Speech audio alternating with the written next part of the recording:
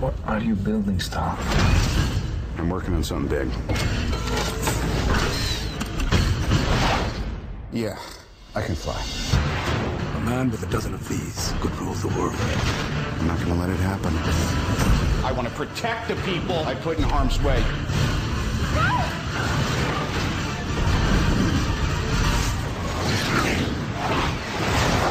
Iron Man, rated PG-13.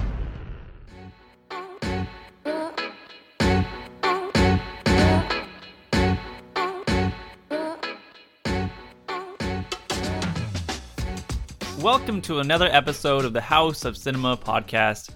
I am Joe Aragon, and in the house today, sadly, our celebration on A24 and A24 April has come to an end, but with every closing door, another door opens, and we are now in May.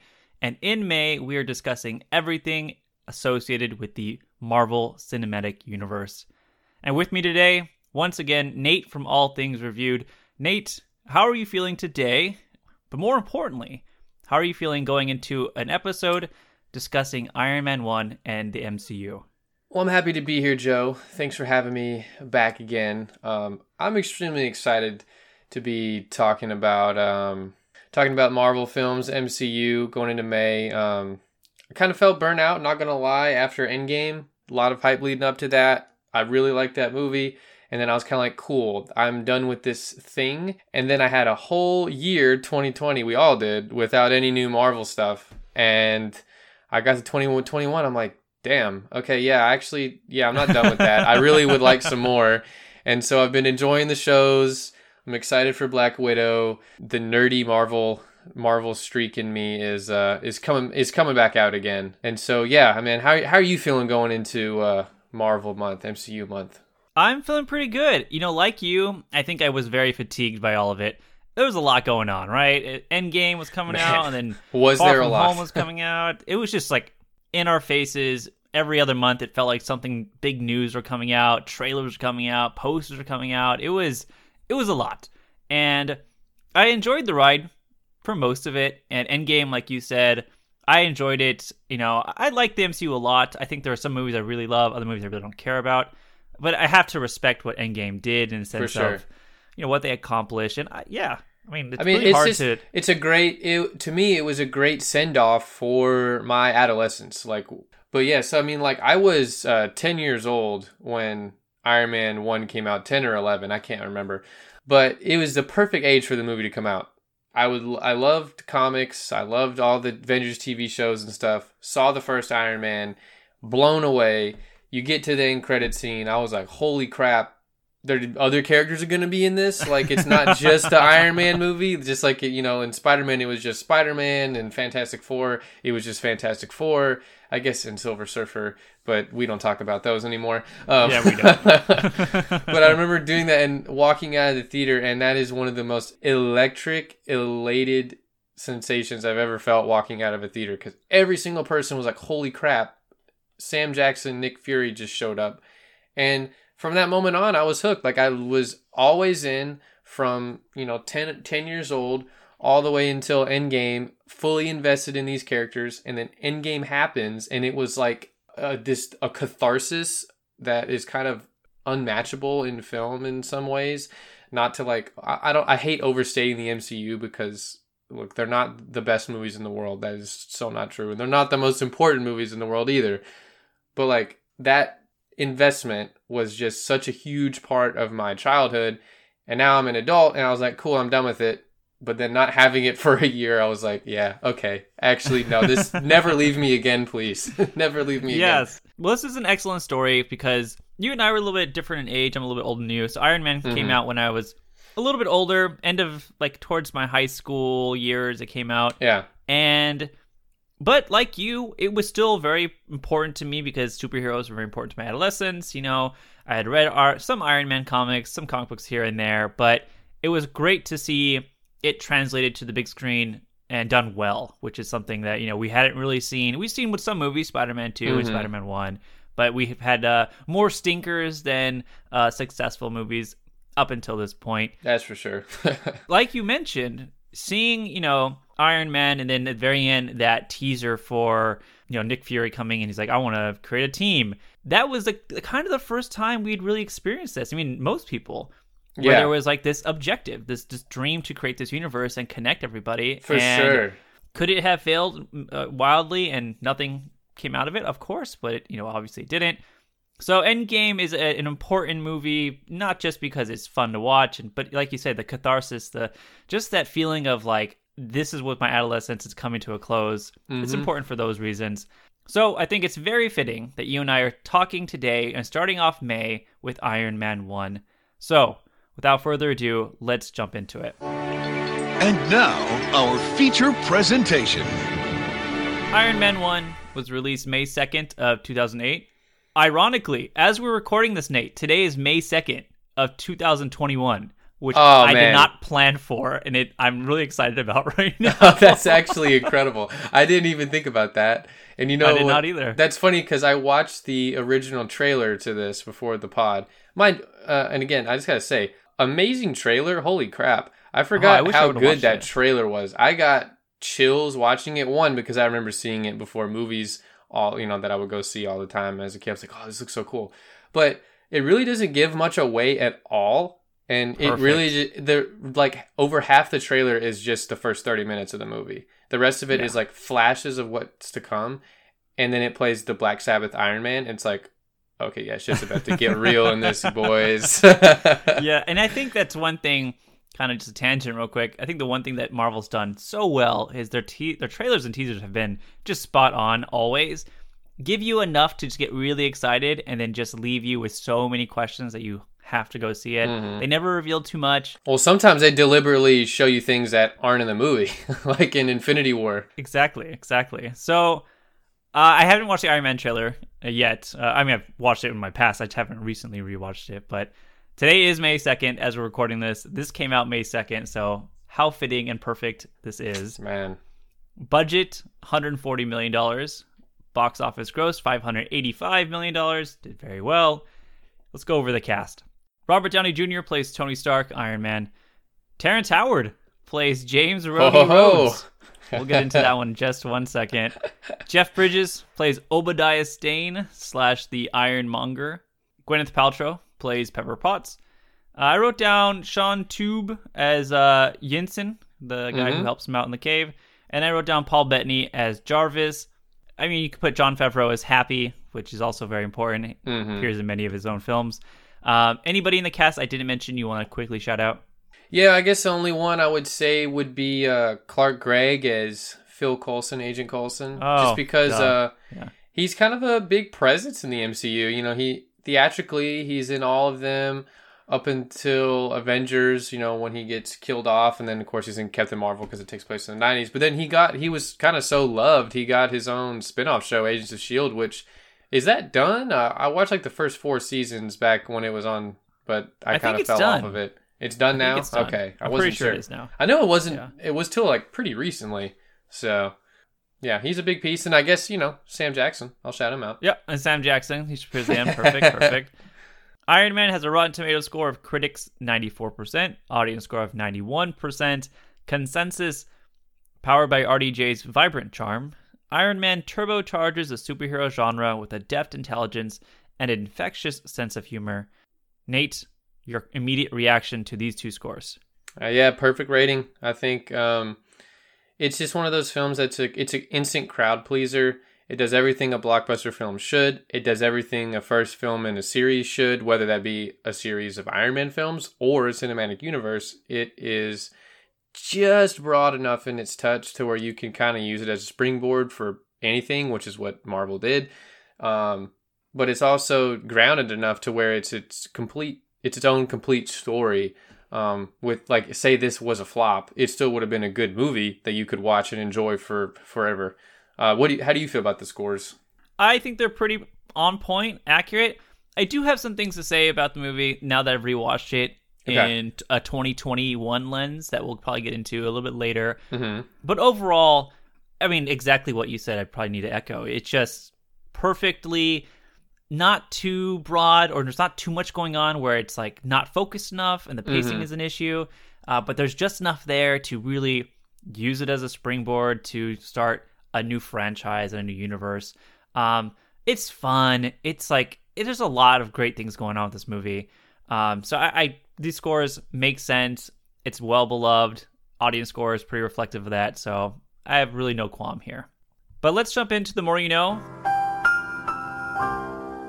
I've written down a couple facts here. I think you might have a couple facts ready for me. I do. I'm going to start us off with a big one and a story. Okay. And let's talk about the Terrence Howard story. First, let me say this. I read most of this online from some what I think are well-regarded websites. So if I'm wrong in any capacity, I'm sorry.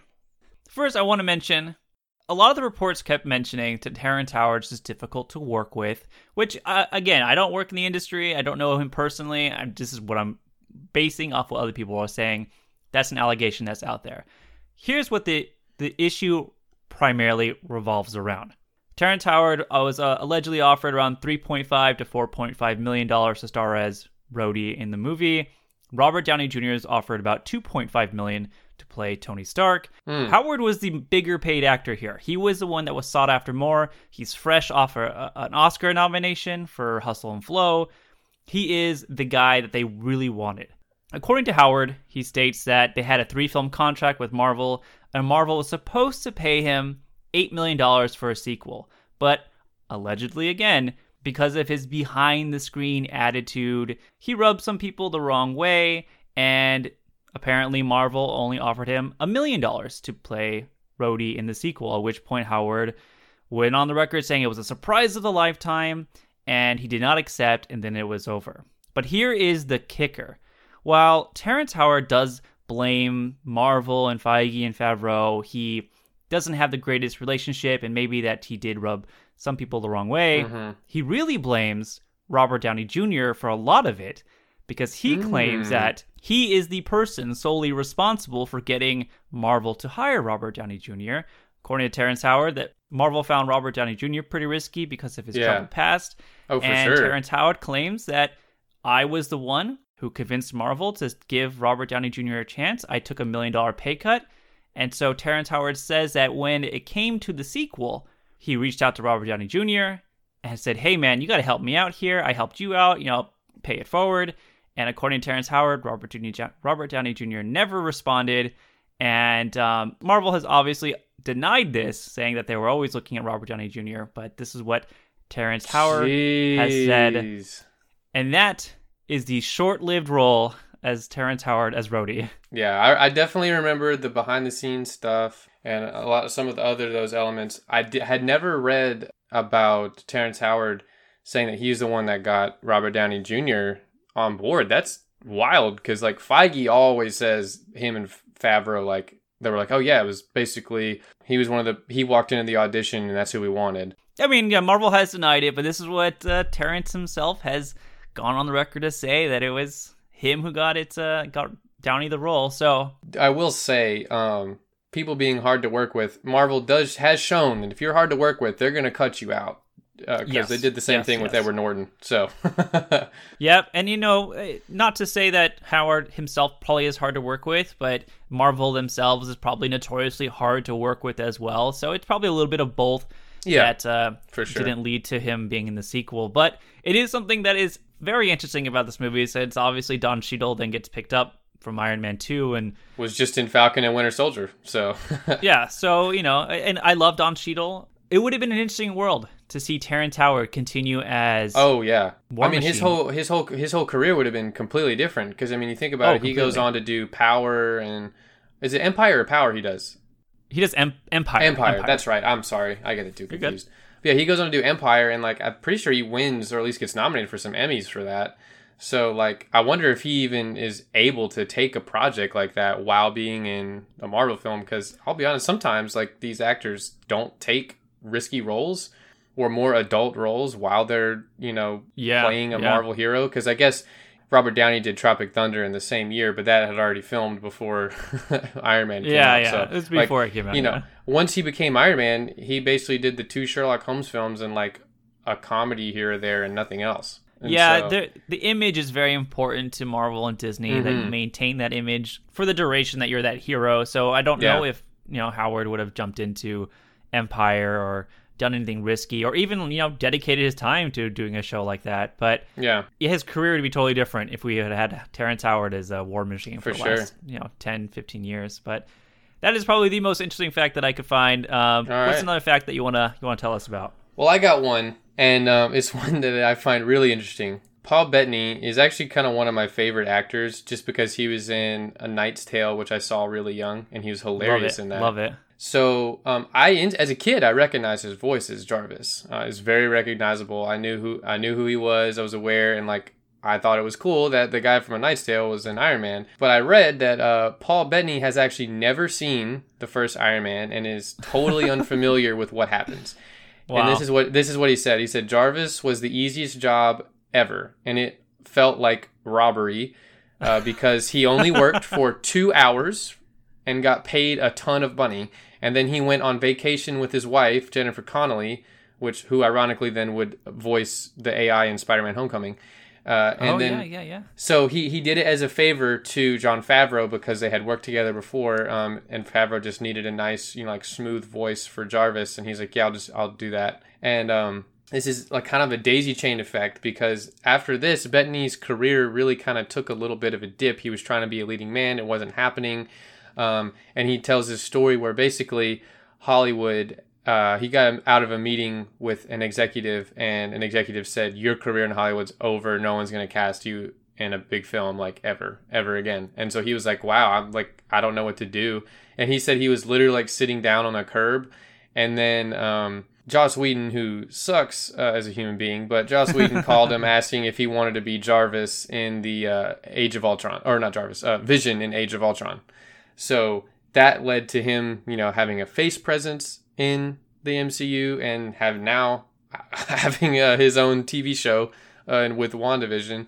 And of course, then from there, he's now a bigger actor again, acting in a lot of other movies. So very, very interesting that this one-time favor he did for a friend led to that. So I love this story, and I always forget about this story, so I'm glad you brought it up, because I remember, I think I saw an interview maybe online with him telling the story about how, yeah, that's crazy that someone would tell him you're done in Hollywood, and the next phone call you get is like, hey, you want to play Vision in the MCU? And totally just turns his career. Not that his career was going backwards, but like you said, it was kind of in a slump, a little bit of a dip.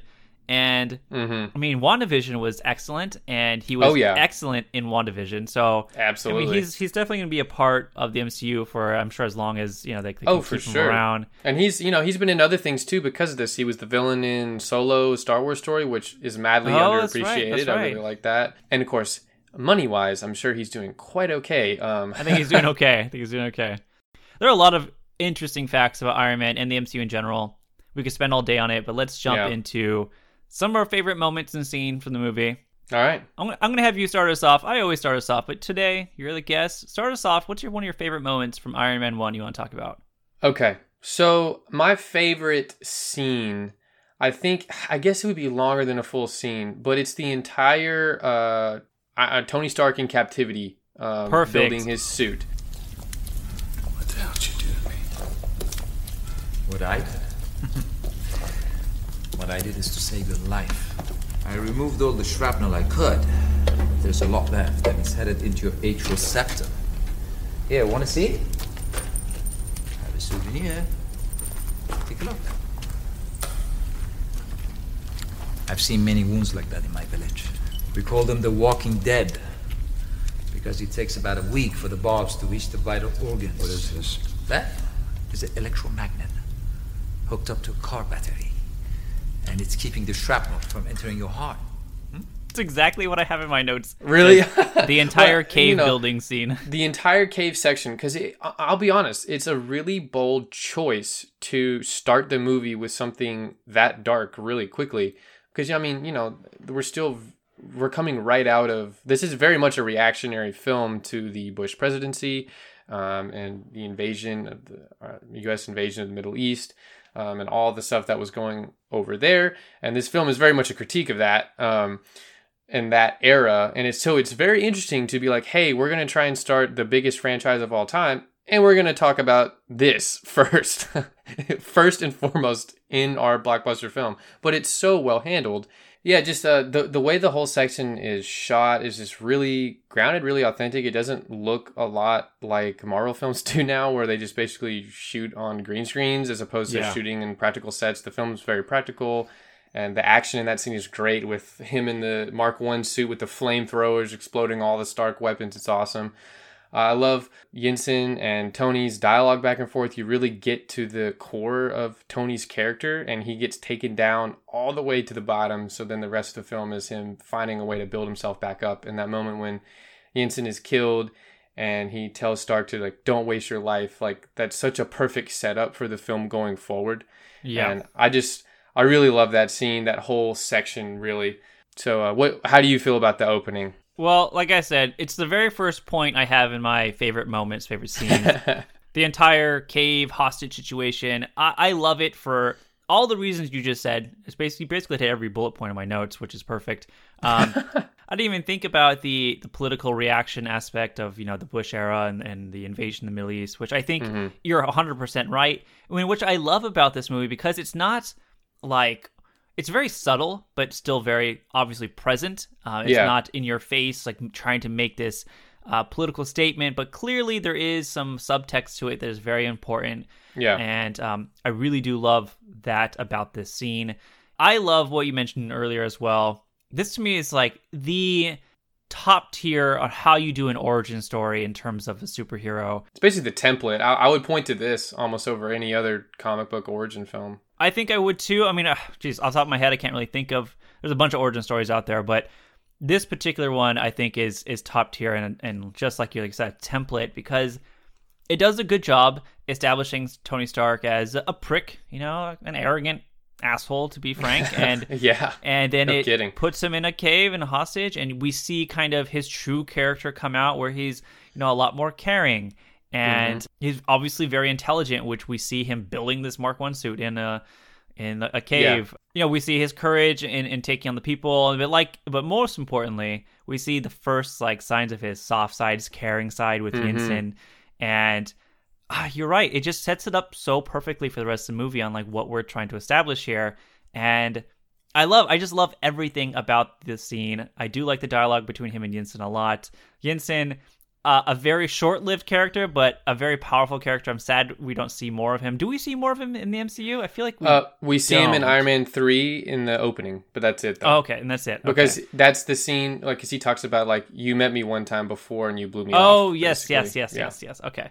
But besides that, I'm sad we don't see him more because, the short time we had with him obviously affects Tony a lot, and I just love that scene for that moment, for all those things. So I'm glad you brought it up.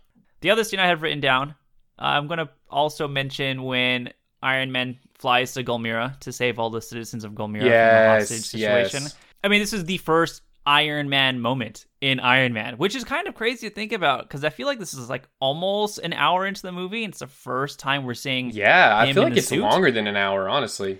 Yeah, it might be. The Mark III, right? Yeah, the Mark III where he flies there, and this is the first time we're seeing it in action, and not just him flying around.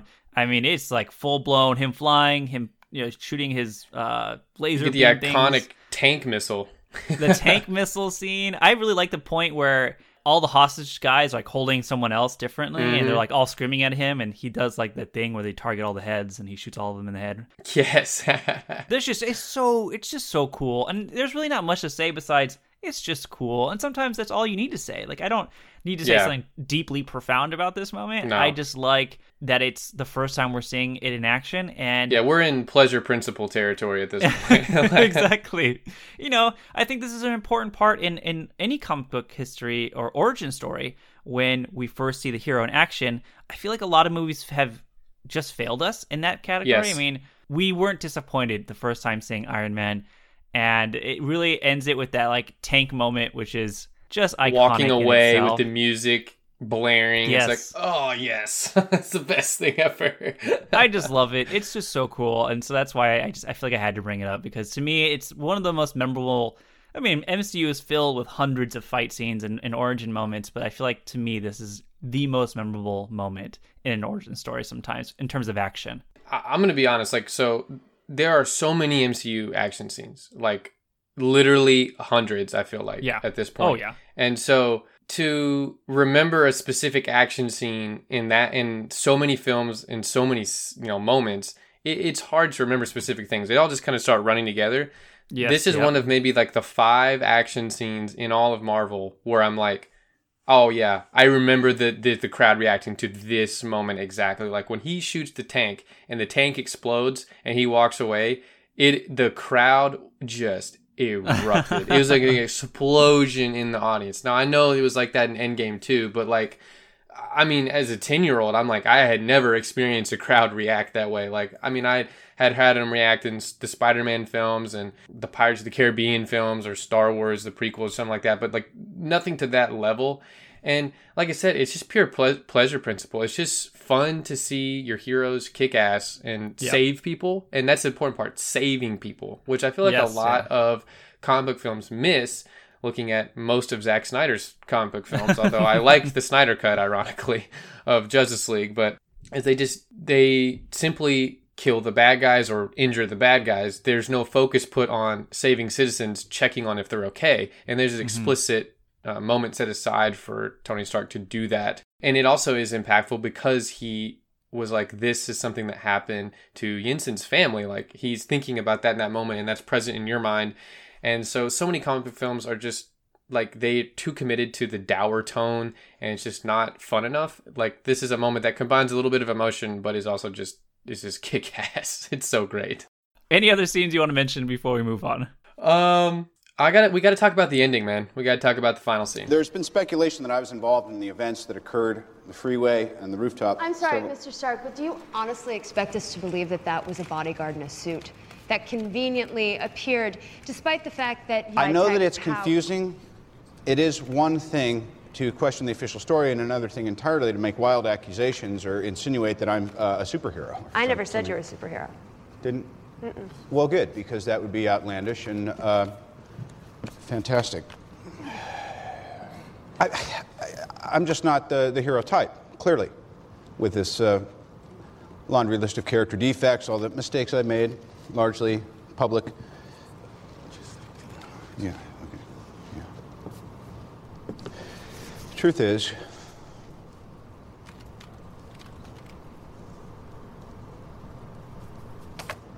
I am Iron Man. But this moment in particular, that press conference scene leading into the credits, is just incredible. One, Robert Downey Jr. kills it. He's so charismatic. He's hilarious. He talks to Coulson. He's like, all right, I got to say I was on a yacht. I got to say yada, yada, yada. Iron Man is my protector, which is what the comics were. Iron Man was his protector. It was he still had a secret identity. And this moment is very interesting because, and I was researching too, just because I like this scene, looking up things about it. The I am Iron Man line was totally ad-libbed by Robert Downey Jr., but it had to be approved by Kevin Feige. Like, they filmed it, and they filmed the ad-lib moment with the reaction of the audience and everything. But Feige had to approve it before they use it in the final cut of the film because it goes against what the comics say and would set a tone for the rest of the universe. And Feige was like, you know what? I really like this. And so this decision leads to pretty much every major superhero in the Marvel Universe not having a secret identity. Like, everybody knows who the real identities of these people are, except for basically Peter Parker, because he's still a kid. Everybody else's identities are known. That ad-lib of Robert Downey Jr.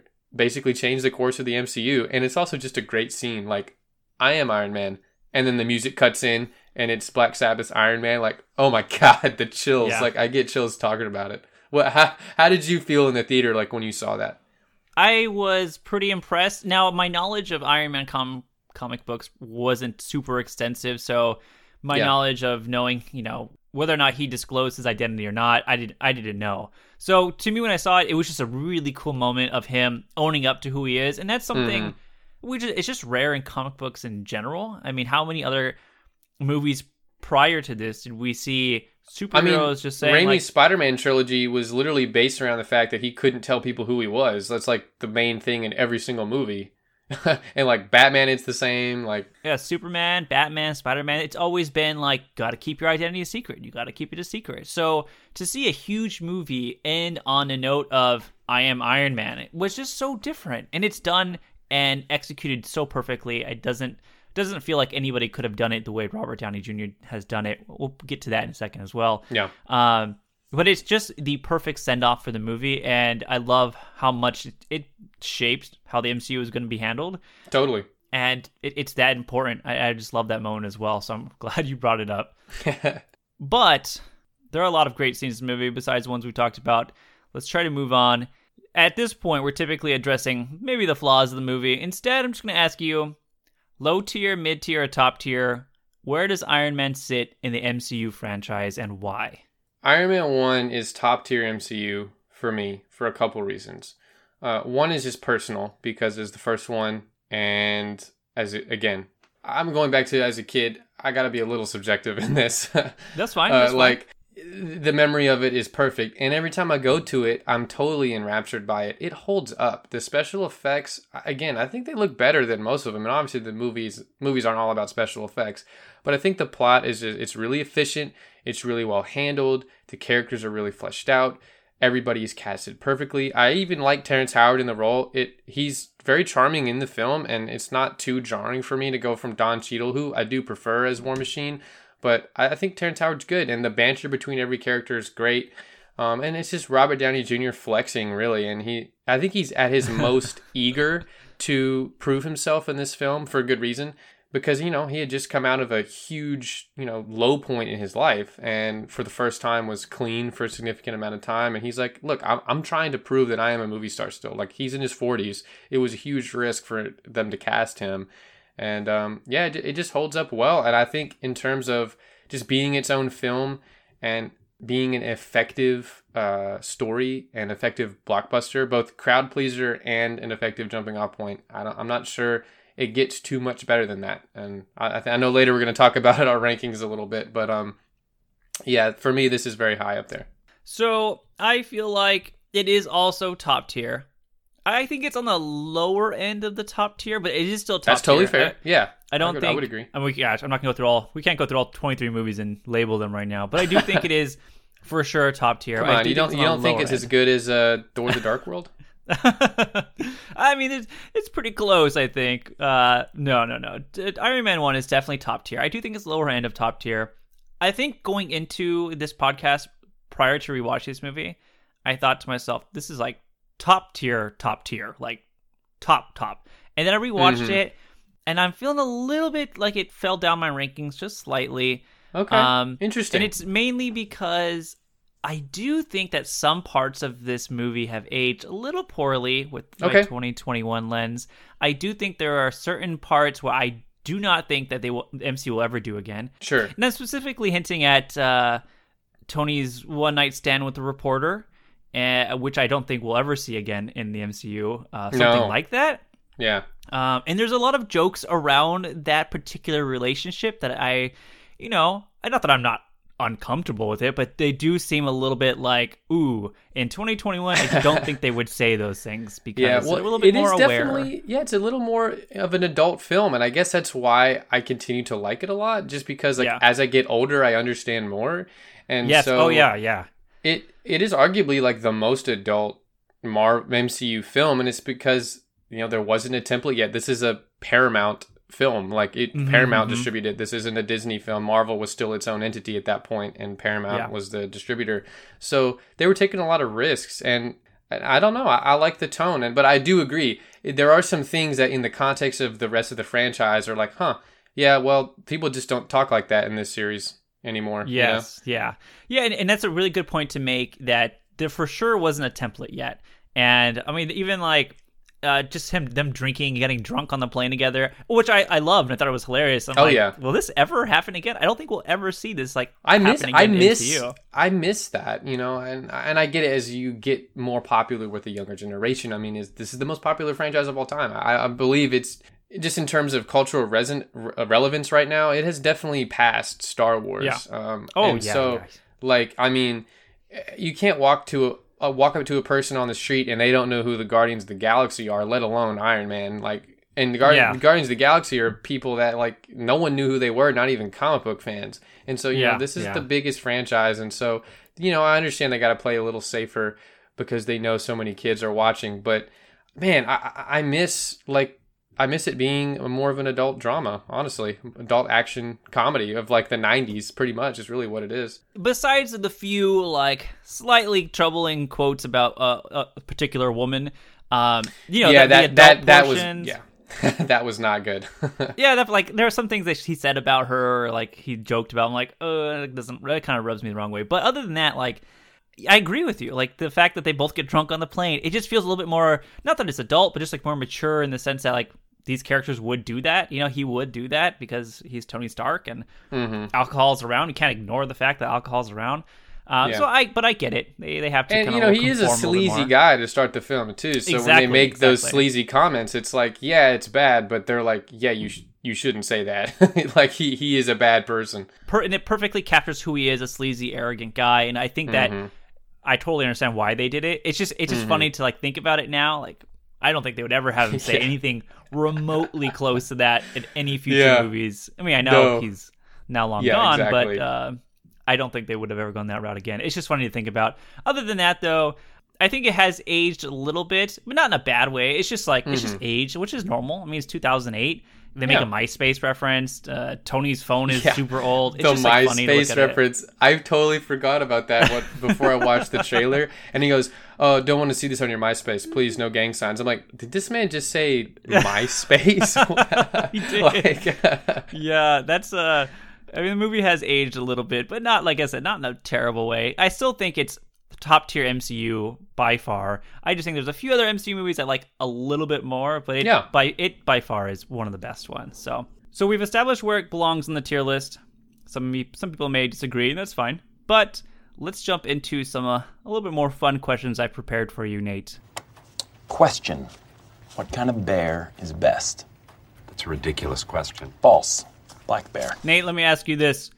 Jeff Bridges or Mickey Rourke, who do you forget more is in the MCU?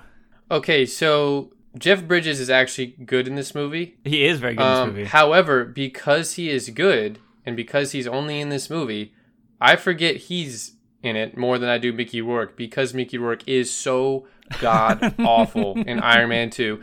His whiplash is so bad that I remember it for being like the worst villain in Marvel.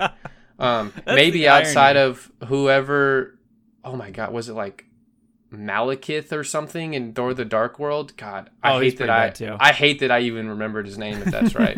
I actually hope I got it wrong, because I couldn't even tell you. I don't remember who it is. So, but yeah, no, I forget Jeff Bridges is mostly because he's bald, doesn't really look like Jeff Bridges, and Mickey Rourke is just so bad. His badness stands out more in my mind. So okay, bonus person.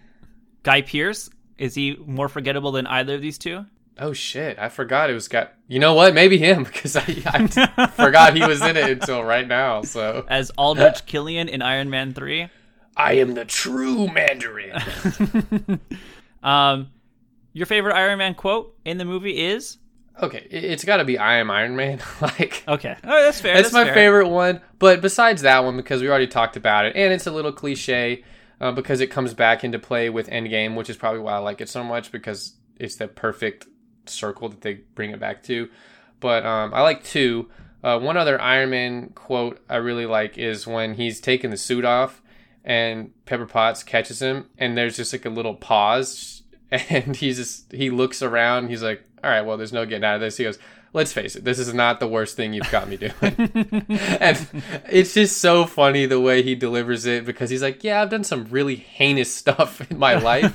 And the fact that I'm in a weaponized suit with bullet holes in it is probably better than some things that Pepper has seen me do. That's a good one. That's a good one. Yeah. What about you? I think hands down my favorite quote in this whole movie, which is, I guess, has kind of been memeified now, but it's definitely when Obadiah goes, Tony Stark was able to build this in a cave with a box of scraps.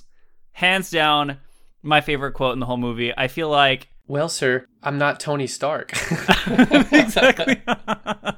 It's such a Jeff Bridges moment. It feels like Jon Favreau's like, all right, Jeff Bridges, just be you. Just deliver it. And this is what we got. And he's like, all right, good. Next scene. We're good to go. And I just love it. It's so over the top. It's out of nowhere. Yeah. I've seen it trending on social media a little bit because people are reenacting it. It's a great meme moment. Yeah.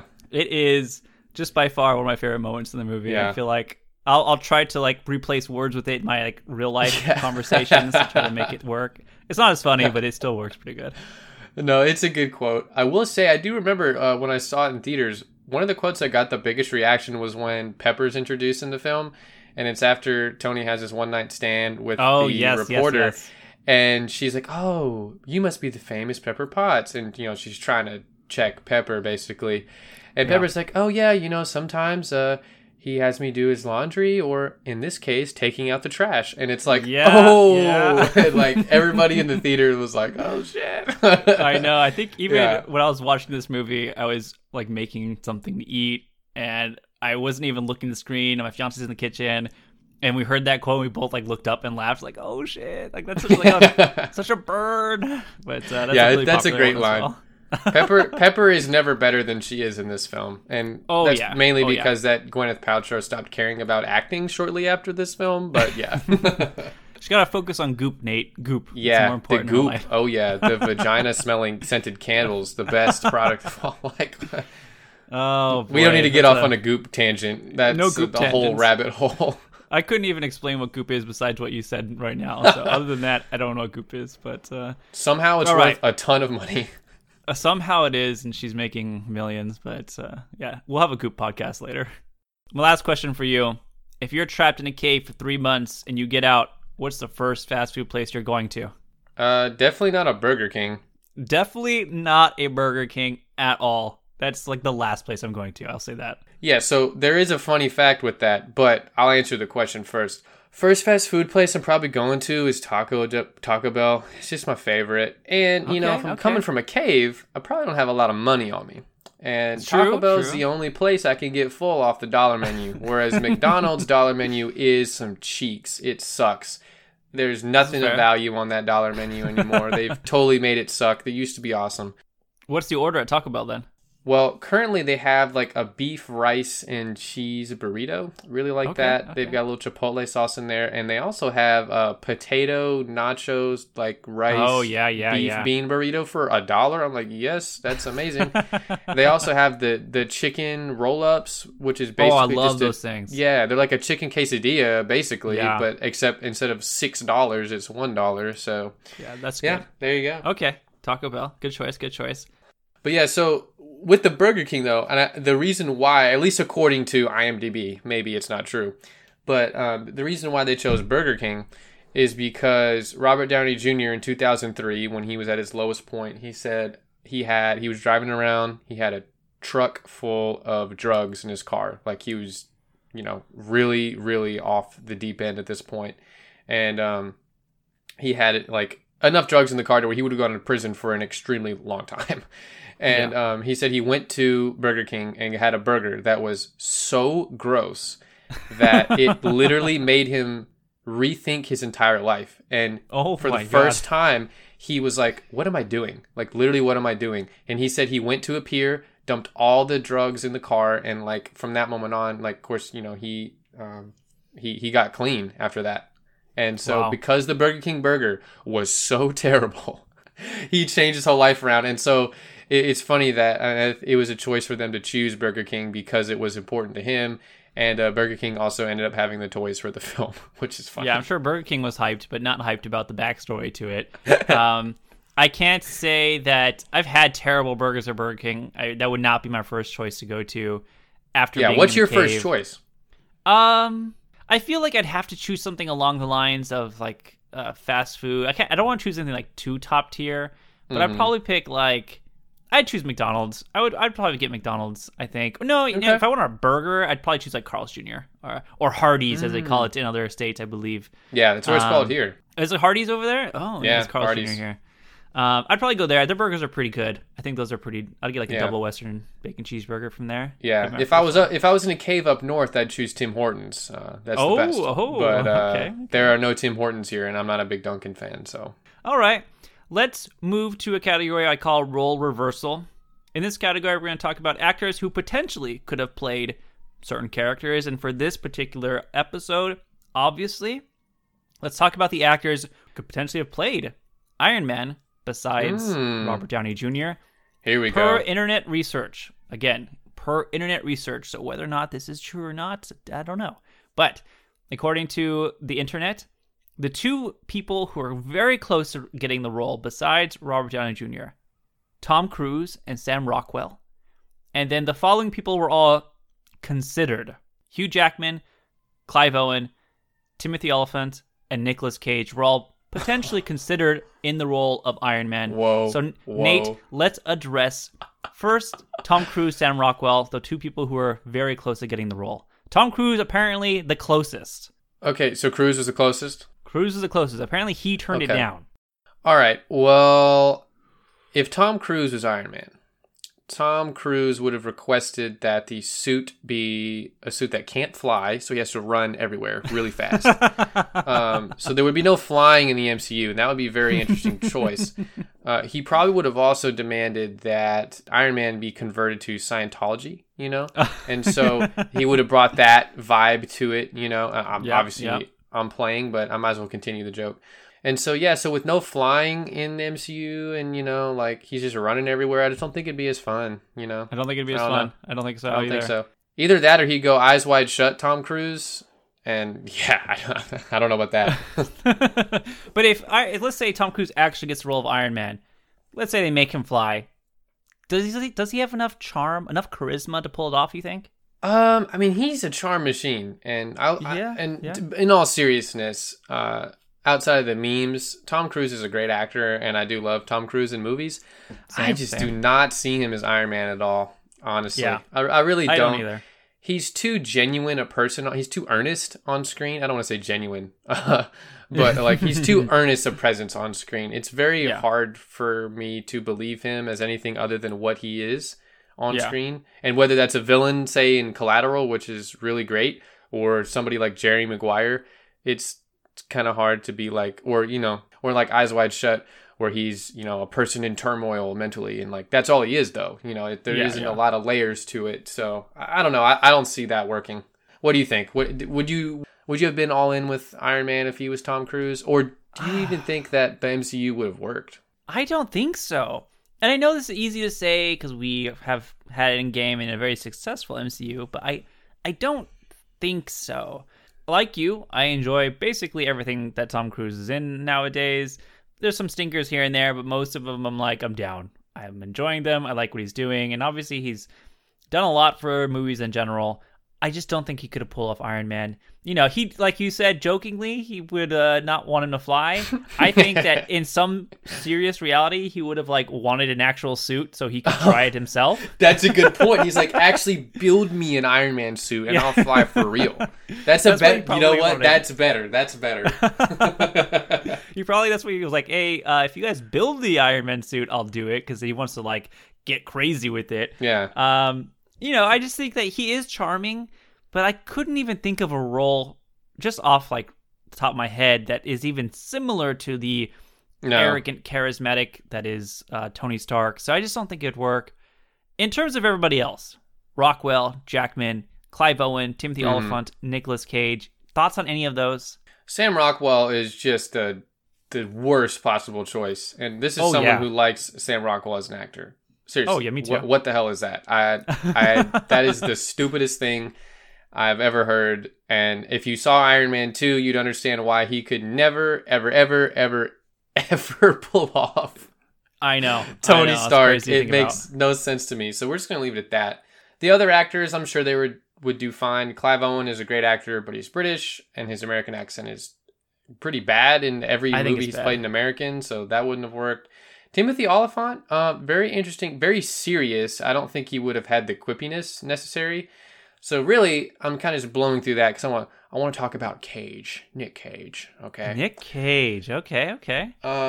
Nick Cage, is he the greatest actor of our generation? Maybe not, but he's certainly the actor that goes for it the most.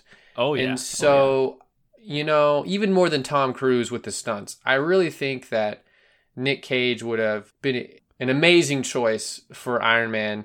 I'm saying this jokingly, but also serious. I would watch the hell out of Iron Man with Nick Cage in it. I as well. Because this is right off Nick Cage. He's coming off the action peak of the early 2000s. He just had 2 National Treasure films, which bang, by the way. Yeah, anybody that hates on those films just needs to get out. Look, he's a bit old. He's a bit bald. But he's just so crazy that I know he's going to take his mask off, and it's just going to be a callback to taking his face off. I want to take my mask off. I am Iron Man, guys. Come on. Like perfect. Yeah, I mean, I just would have been.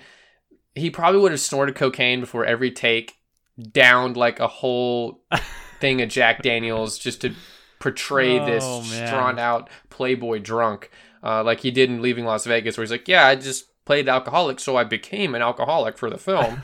And I was like, what? But yeah, an Oscar. Exactly. He should give his liver an Oscar too. But yeah, I don't know. Again, jokingly, but also seriously, I would have loved to see Nick Cage as Iron Man just because I love Nick Cage. So what do you think? I agree with you 100%. I love Nick Cage because I know will go for it. I do love a lot of Nick Cage movies, whether they're action or drama. I'm a huge fan of The Family Man, which I think is an amazing Christmas movie. I think he's great in it. It just makes me like so happy every time I watch it.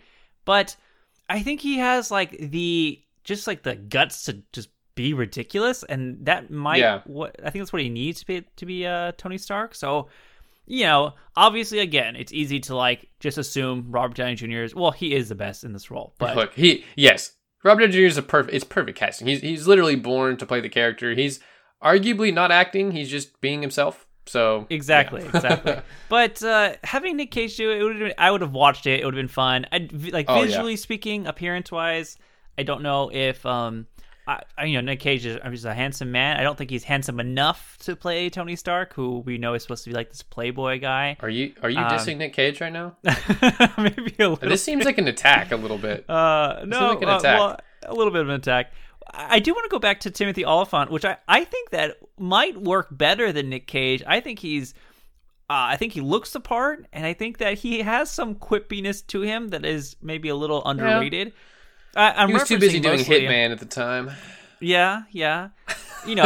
I know you're not a big fan of The Office, but he does have a small role in The Office for about a few episodes, and he's pretty funny in those few episodes. I wouldn't know that because I stopped watching after I decided it's the worst show of all time. So. Oh, no. All right. Well, I don't know why I brought that up, because I knew that would be your reaction.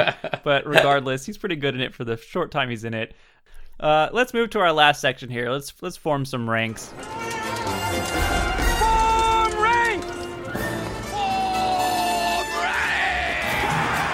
Pretty easy one for you to rank. I want you to rank Iron Man 1, 2, and 3 for me. What do you rank them in order from obviously worst to best? No, worst to best? Oh, okay. Well, because I guess we know that Iron Man 1's the best. So out of Iron Man 2 and 3, see, I was about to make a joke about Iron Man 2 being a masterpiece, but then you said worst to best, and then it actually still would have been number 1. So let me just restructure that. But yes, Iron Man 1 is the best. That's pretty easy. That's a pretty easy choice. And Iron Man 3, in my opinion, is pretty easily in the number 2 slot for the trilogy. I actually think Iron Man 3 is pretty good. It's in my top 15 MCU. I enjoy it. I really liked the Mandarin plot twist, especially because like they very quickly after released like a Marvel one-shot saying that he wasn't the true Mandarin. It was on the Blu-ray of Captain America Winter Soldier, which is kind of a weird place to put it, but yeah.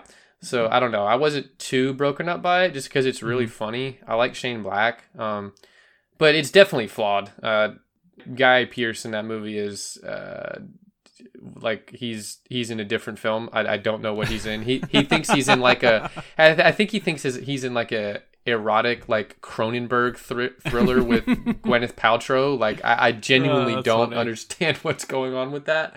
That's fair. Everybody else is in a buddy cop film and he's just on another planet. But Iron Man 2 is a disaster. It is bad.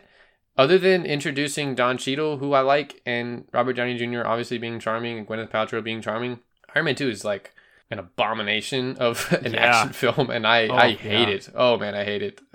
It's my second least favorite Marvel film. So yeah, Iron Man is a series of epic highs and epic lows, to say as the least. Archie Andrews from Riverdale would say. The epic Oh, highs wow. and lows of Give me high a school Riverdale football. reference in here. The best line of all time? You're making fun of me for The Office, and you just quoted Riverdale right now. I want you to take that, like, write that down. Come on. You know that the epic highs and lows of high school football is the greatest line ever uttered on screen, okay? Clearly. That's fair. Yeah, this is pretty easy ranking, I think. 1, 3, 2.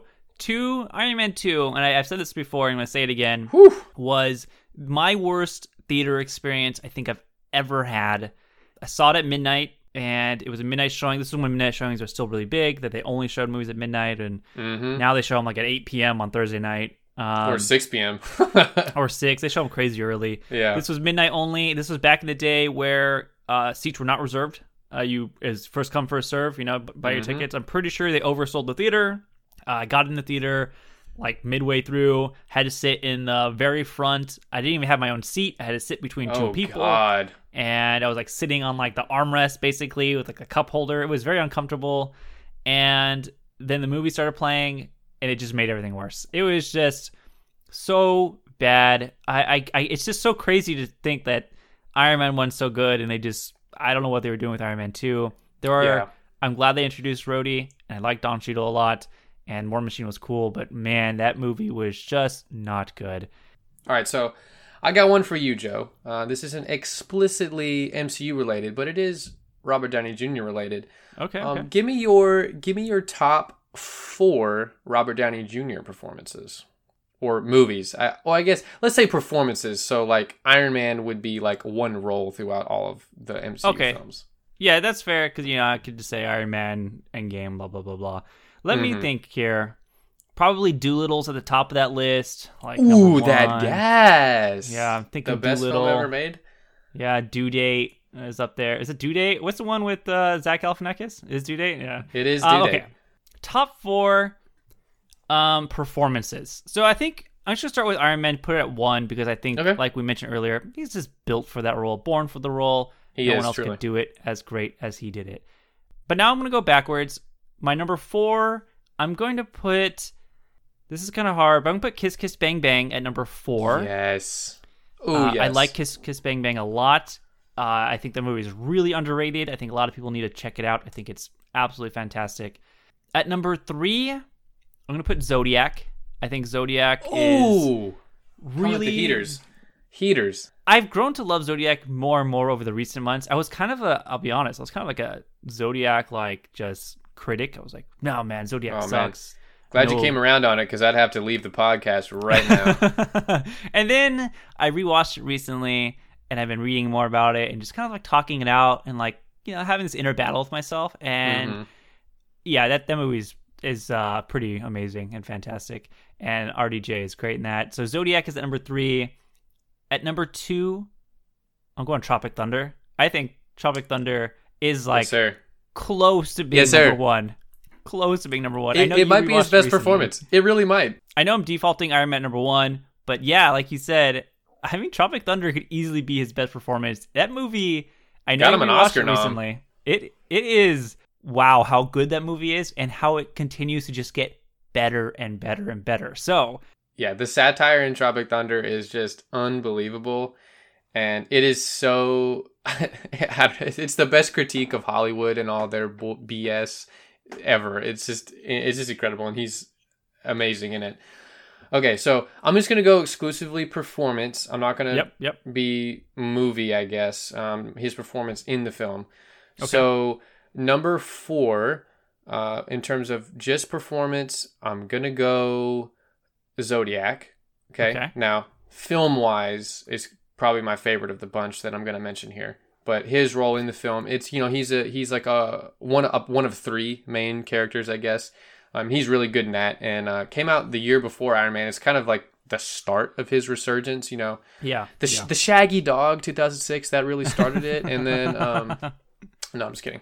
But yeah, 3 in terms of performance. I'm actually going to go Iron Man, okay? I'm going to go Iron Man 3. And this is across all the MCU. I do believe this is the role he was born to play. He became the highest paid actor in Hollywood. He became the biggest star in the world because of being Iron Man. He shepherded this giant franchise into fruition. And without him being Iron Man, I don't think it works. You know, you could get Tom Cruise, the biggest movie star in the world in 2008, or I guess maybe not in 2008, but one of the biggest movie stars in the world. And it wouldn't have become the MCU. So he's truly born to play that. I really love him as Iron Man, obviously. But number 2, I'm going Tropic Thunder, like you. It's just an incredible role, and it's very clear that Robert Downey Jr. is like, I need to showcase that I am an extremely talented person, and that role is just... He walks probably the thinnest line in the history of movie making. Like, genuinely. Like, if you make that movie and the tone is not perfectly right, and the, like, satire is not, like, right on the money... it would be arguably the most offensive performance of all time. But it's like what the film is going at after is so specific, but it nails it, and he nails it. And you hear other actors talk about it like as one of their favorite performances. And so that's a great performance. And then number 1, I'm going Kiss Kiss Bang Bang. I think it's his best performance.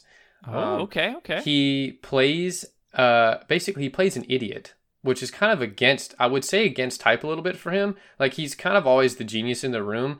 Like, he plays Sherlock Holmes and Iron Man, and I really love those Sherlock Holmes films.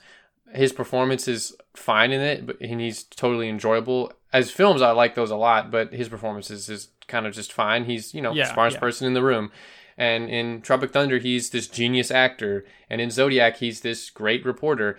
But in, like, Kiss Kiss Bang Bang, he's kind of an idiot, bumbling criminal who chopped his own finger off in a door. Like, he's dumb, but he's still so charming, and his comedic timing is so great.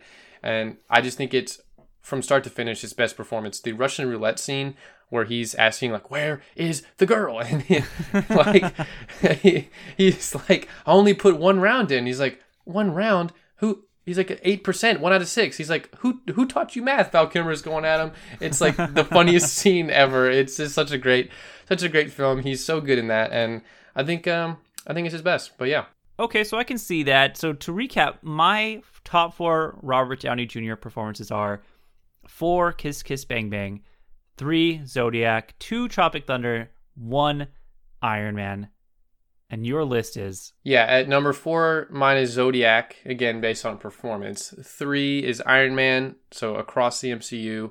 2 is Tropic Thunder, and 1 is Kiss Kiss Bang Bang. So we had the same movies, just different order. Just flip-flops. Okay. Yeah. I think the other one you could throw in there is, I guess, like Chaplin. Of course, he got an Academy Award nominee for that, for playing Charlie Chaplin. I haven't seen that, so I can't say, but I'm sure other people would probably include that. But yeah. What about Chef? He was in Chef for like a few minutes. You know, I have not seen Chef. Favreau. Whoa! You should watch Chef. You love Chef. I know. It's been on my watch list for like literally forever, and it's just one of those where I'm like, oh yeah, I'll get to that soon, and then it's like, oh, a year has gone by from that. Oh yeah, it's just a metaphor for Jon Favreau's career and what he wants in life, I think. Yeah. Or what I think he wants in life. But anyways, okay, we have reached basically the end. My last question for you as my first guest of MCU May, just give us quickly, what are your top 4 MCU movies? All right, so I'm just going to give really brief honorable mentions. Okay. Just on the outside looking in. Iron Man 1 is just on the outside looking in there. Black Panther, just on the outside looking in. Ooh, okay. I really like Spider-Man Far From Home. I really like Avengers Endgame. I really like WandaVision and Falcon and Winter Soldier, which are obviously not films, but are in the MCU, so they're close, I would say. Yeah, I agree. They're in the area. But number 4, I'm going Thor Ragnarok. Nice. This is a film that has continued to grow on me every time I revisit it. I liked it fine the first time I saw it. I thought it was funny, but stupid and forgettable. And then I rewatched it and I was like, this is actually like one of the funniest comedies the past 10 years. It's genuinely hilarious. It finally figures out what you need to do with Thor to make him work in a film. Because the first 2 Thor movies like are terrible. They're Not so good at bad. all. And they really just couldn't figure out what to do with Thor. He was just boring god. Just not fun at all. But they figure him out here. And it's so great. It's basically like a 70s rock opera song as a movie. If you could like translate a rock opera to a film, that's what it would be, in my opinion. Excellent. I love that. Looking forward to Thor Love and Thunder so bad. And that title just alone makes me know that it's going to be a great movie. It will be. Number 3, I'm going Avengers 1. Okay. To me, no Avengers film will top this. Again, so it's a perfect time for me to see it. I was 14, so I had been with the series, for a couple years at this point. I had seen it, and to see these characters meet was just unbelievable. I love this film so much. I hate that the director of it is a piece of trash, but I can't deny the fact that I love this film, and I love the way all the characters interact. Using Loki as the first big villain for them to fight is so perfect because it allows for the stakes to get continually higher. It's still a huge, big thing. Earth is in danger, but they tease Thanos at the end, who, I'll be real, I didn't know who he was at the end of the movie when I saw it. Even though I knew comics, I knew comics a little bit. I didn't know who Thanos was. But yeah, it's just a great team-up action movie. It hasn't gotten better than that, in my opinion. Number 2, I'm going Guardians of the Galaxy, the first one. I do have a soft spot for Guardians 2. I think I'm due for a rewatch because on my list I'm looking at it, it's pretty low, but I don't know. I think that's wrong. Maybe I was just in a bad mood.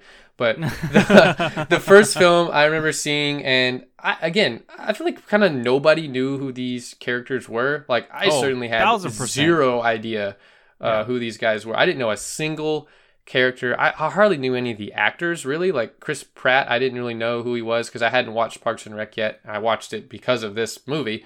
But I remember seeing it, and my mom is not a big fan of these films, but she took us to see it, and she was like, okay, so when do you guys want to see it again? Because that was great. Like, it's probably the biggest, I would say the best crowd pleaser in any of the Marvel films. The jokes just hit. They're so great. And then that soundtrack, like, everyone talks about it. It's one of the best-selling albums of all time. The soundtrack is so good.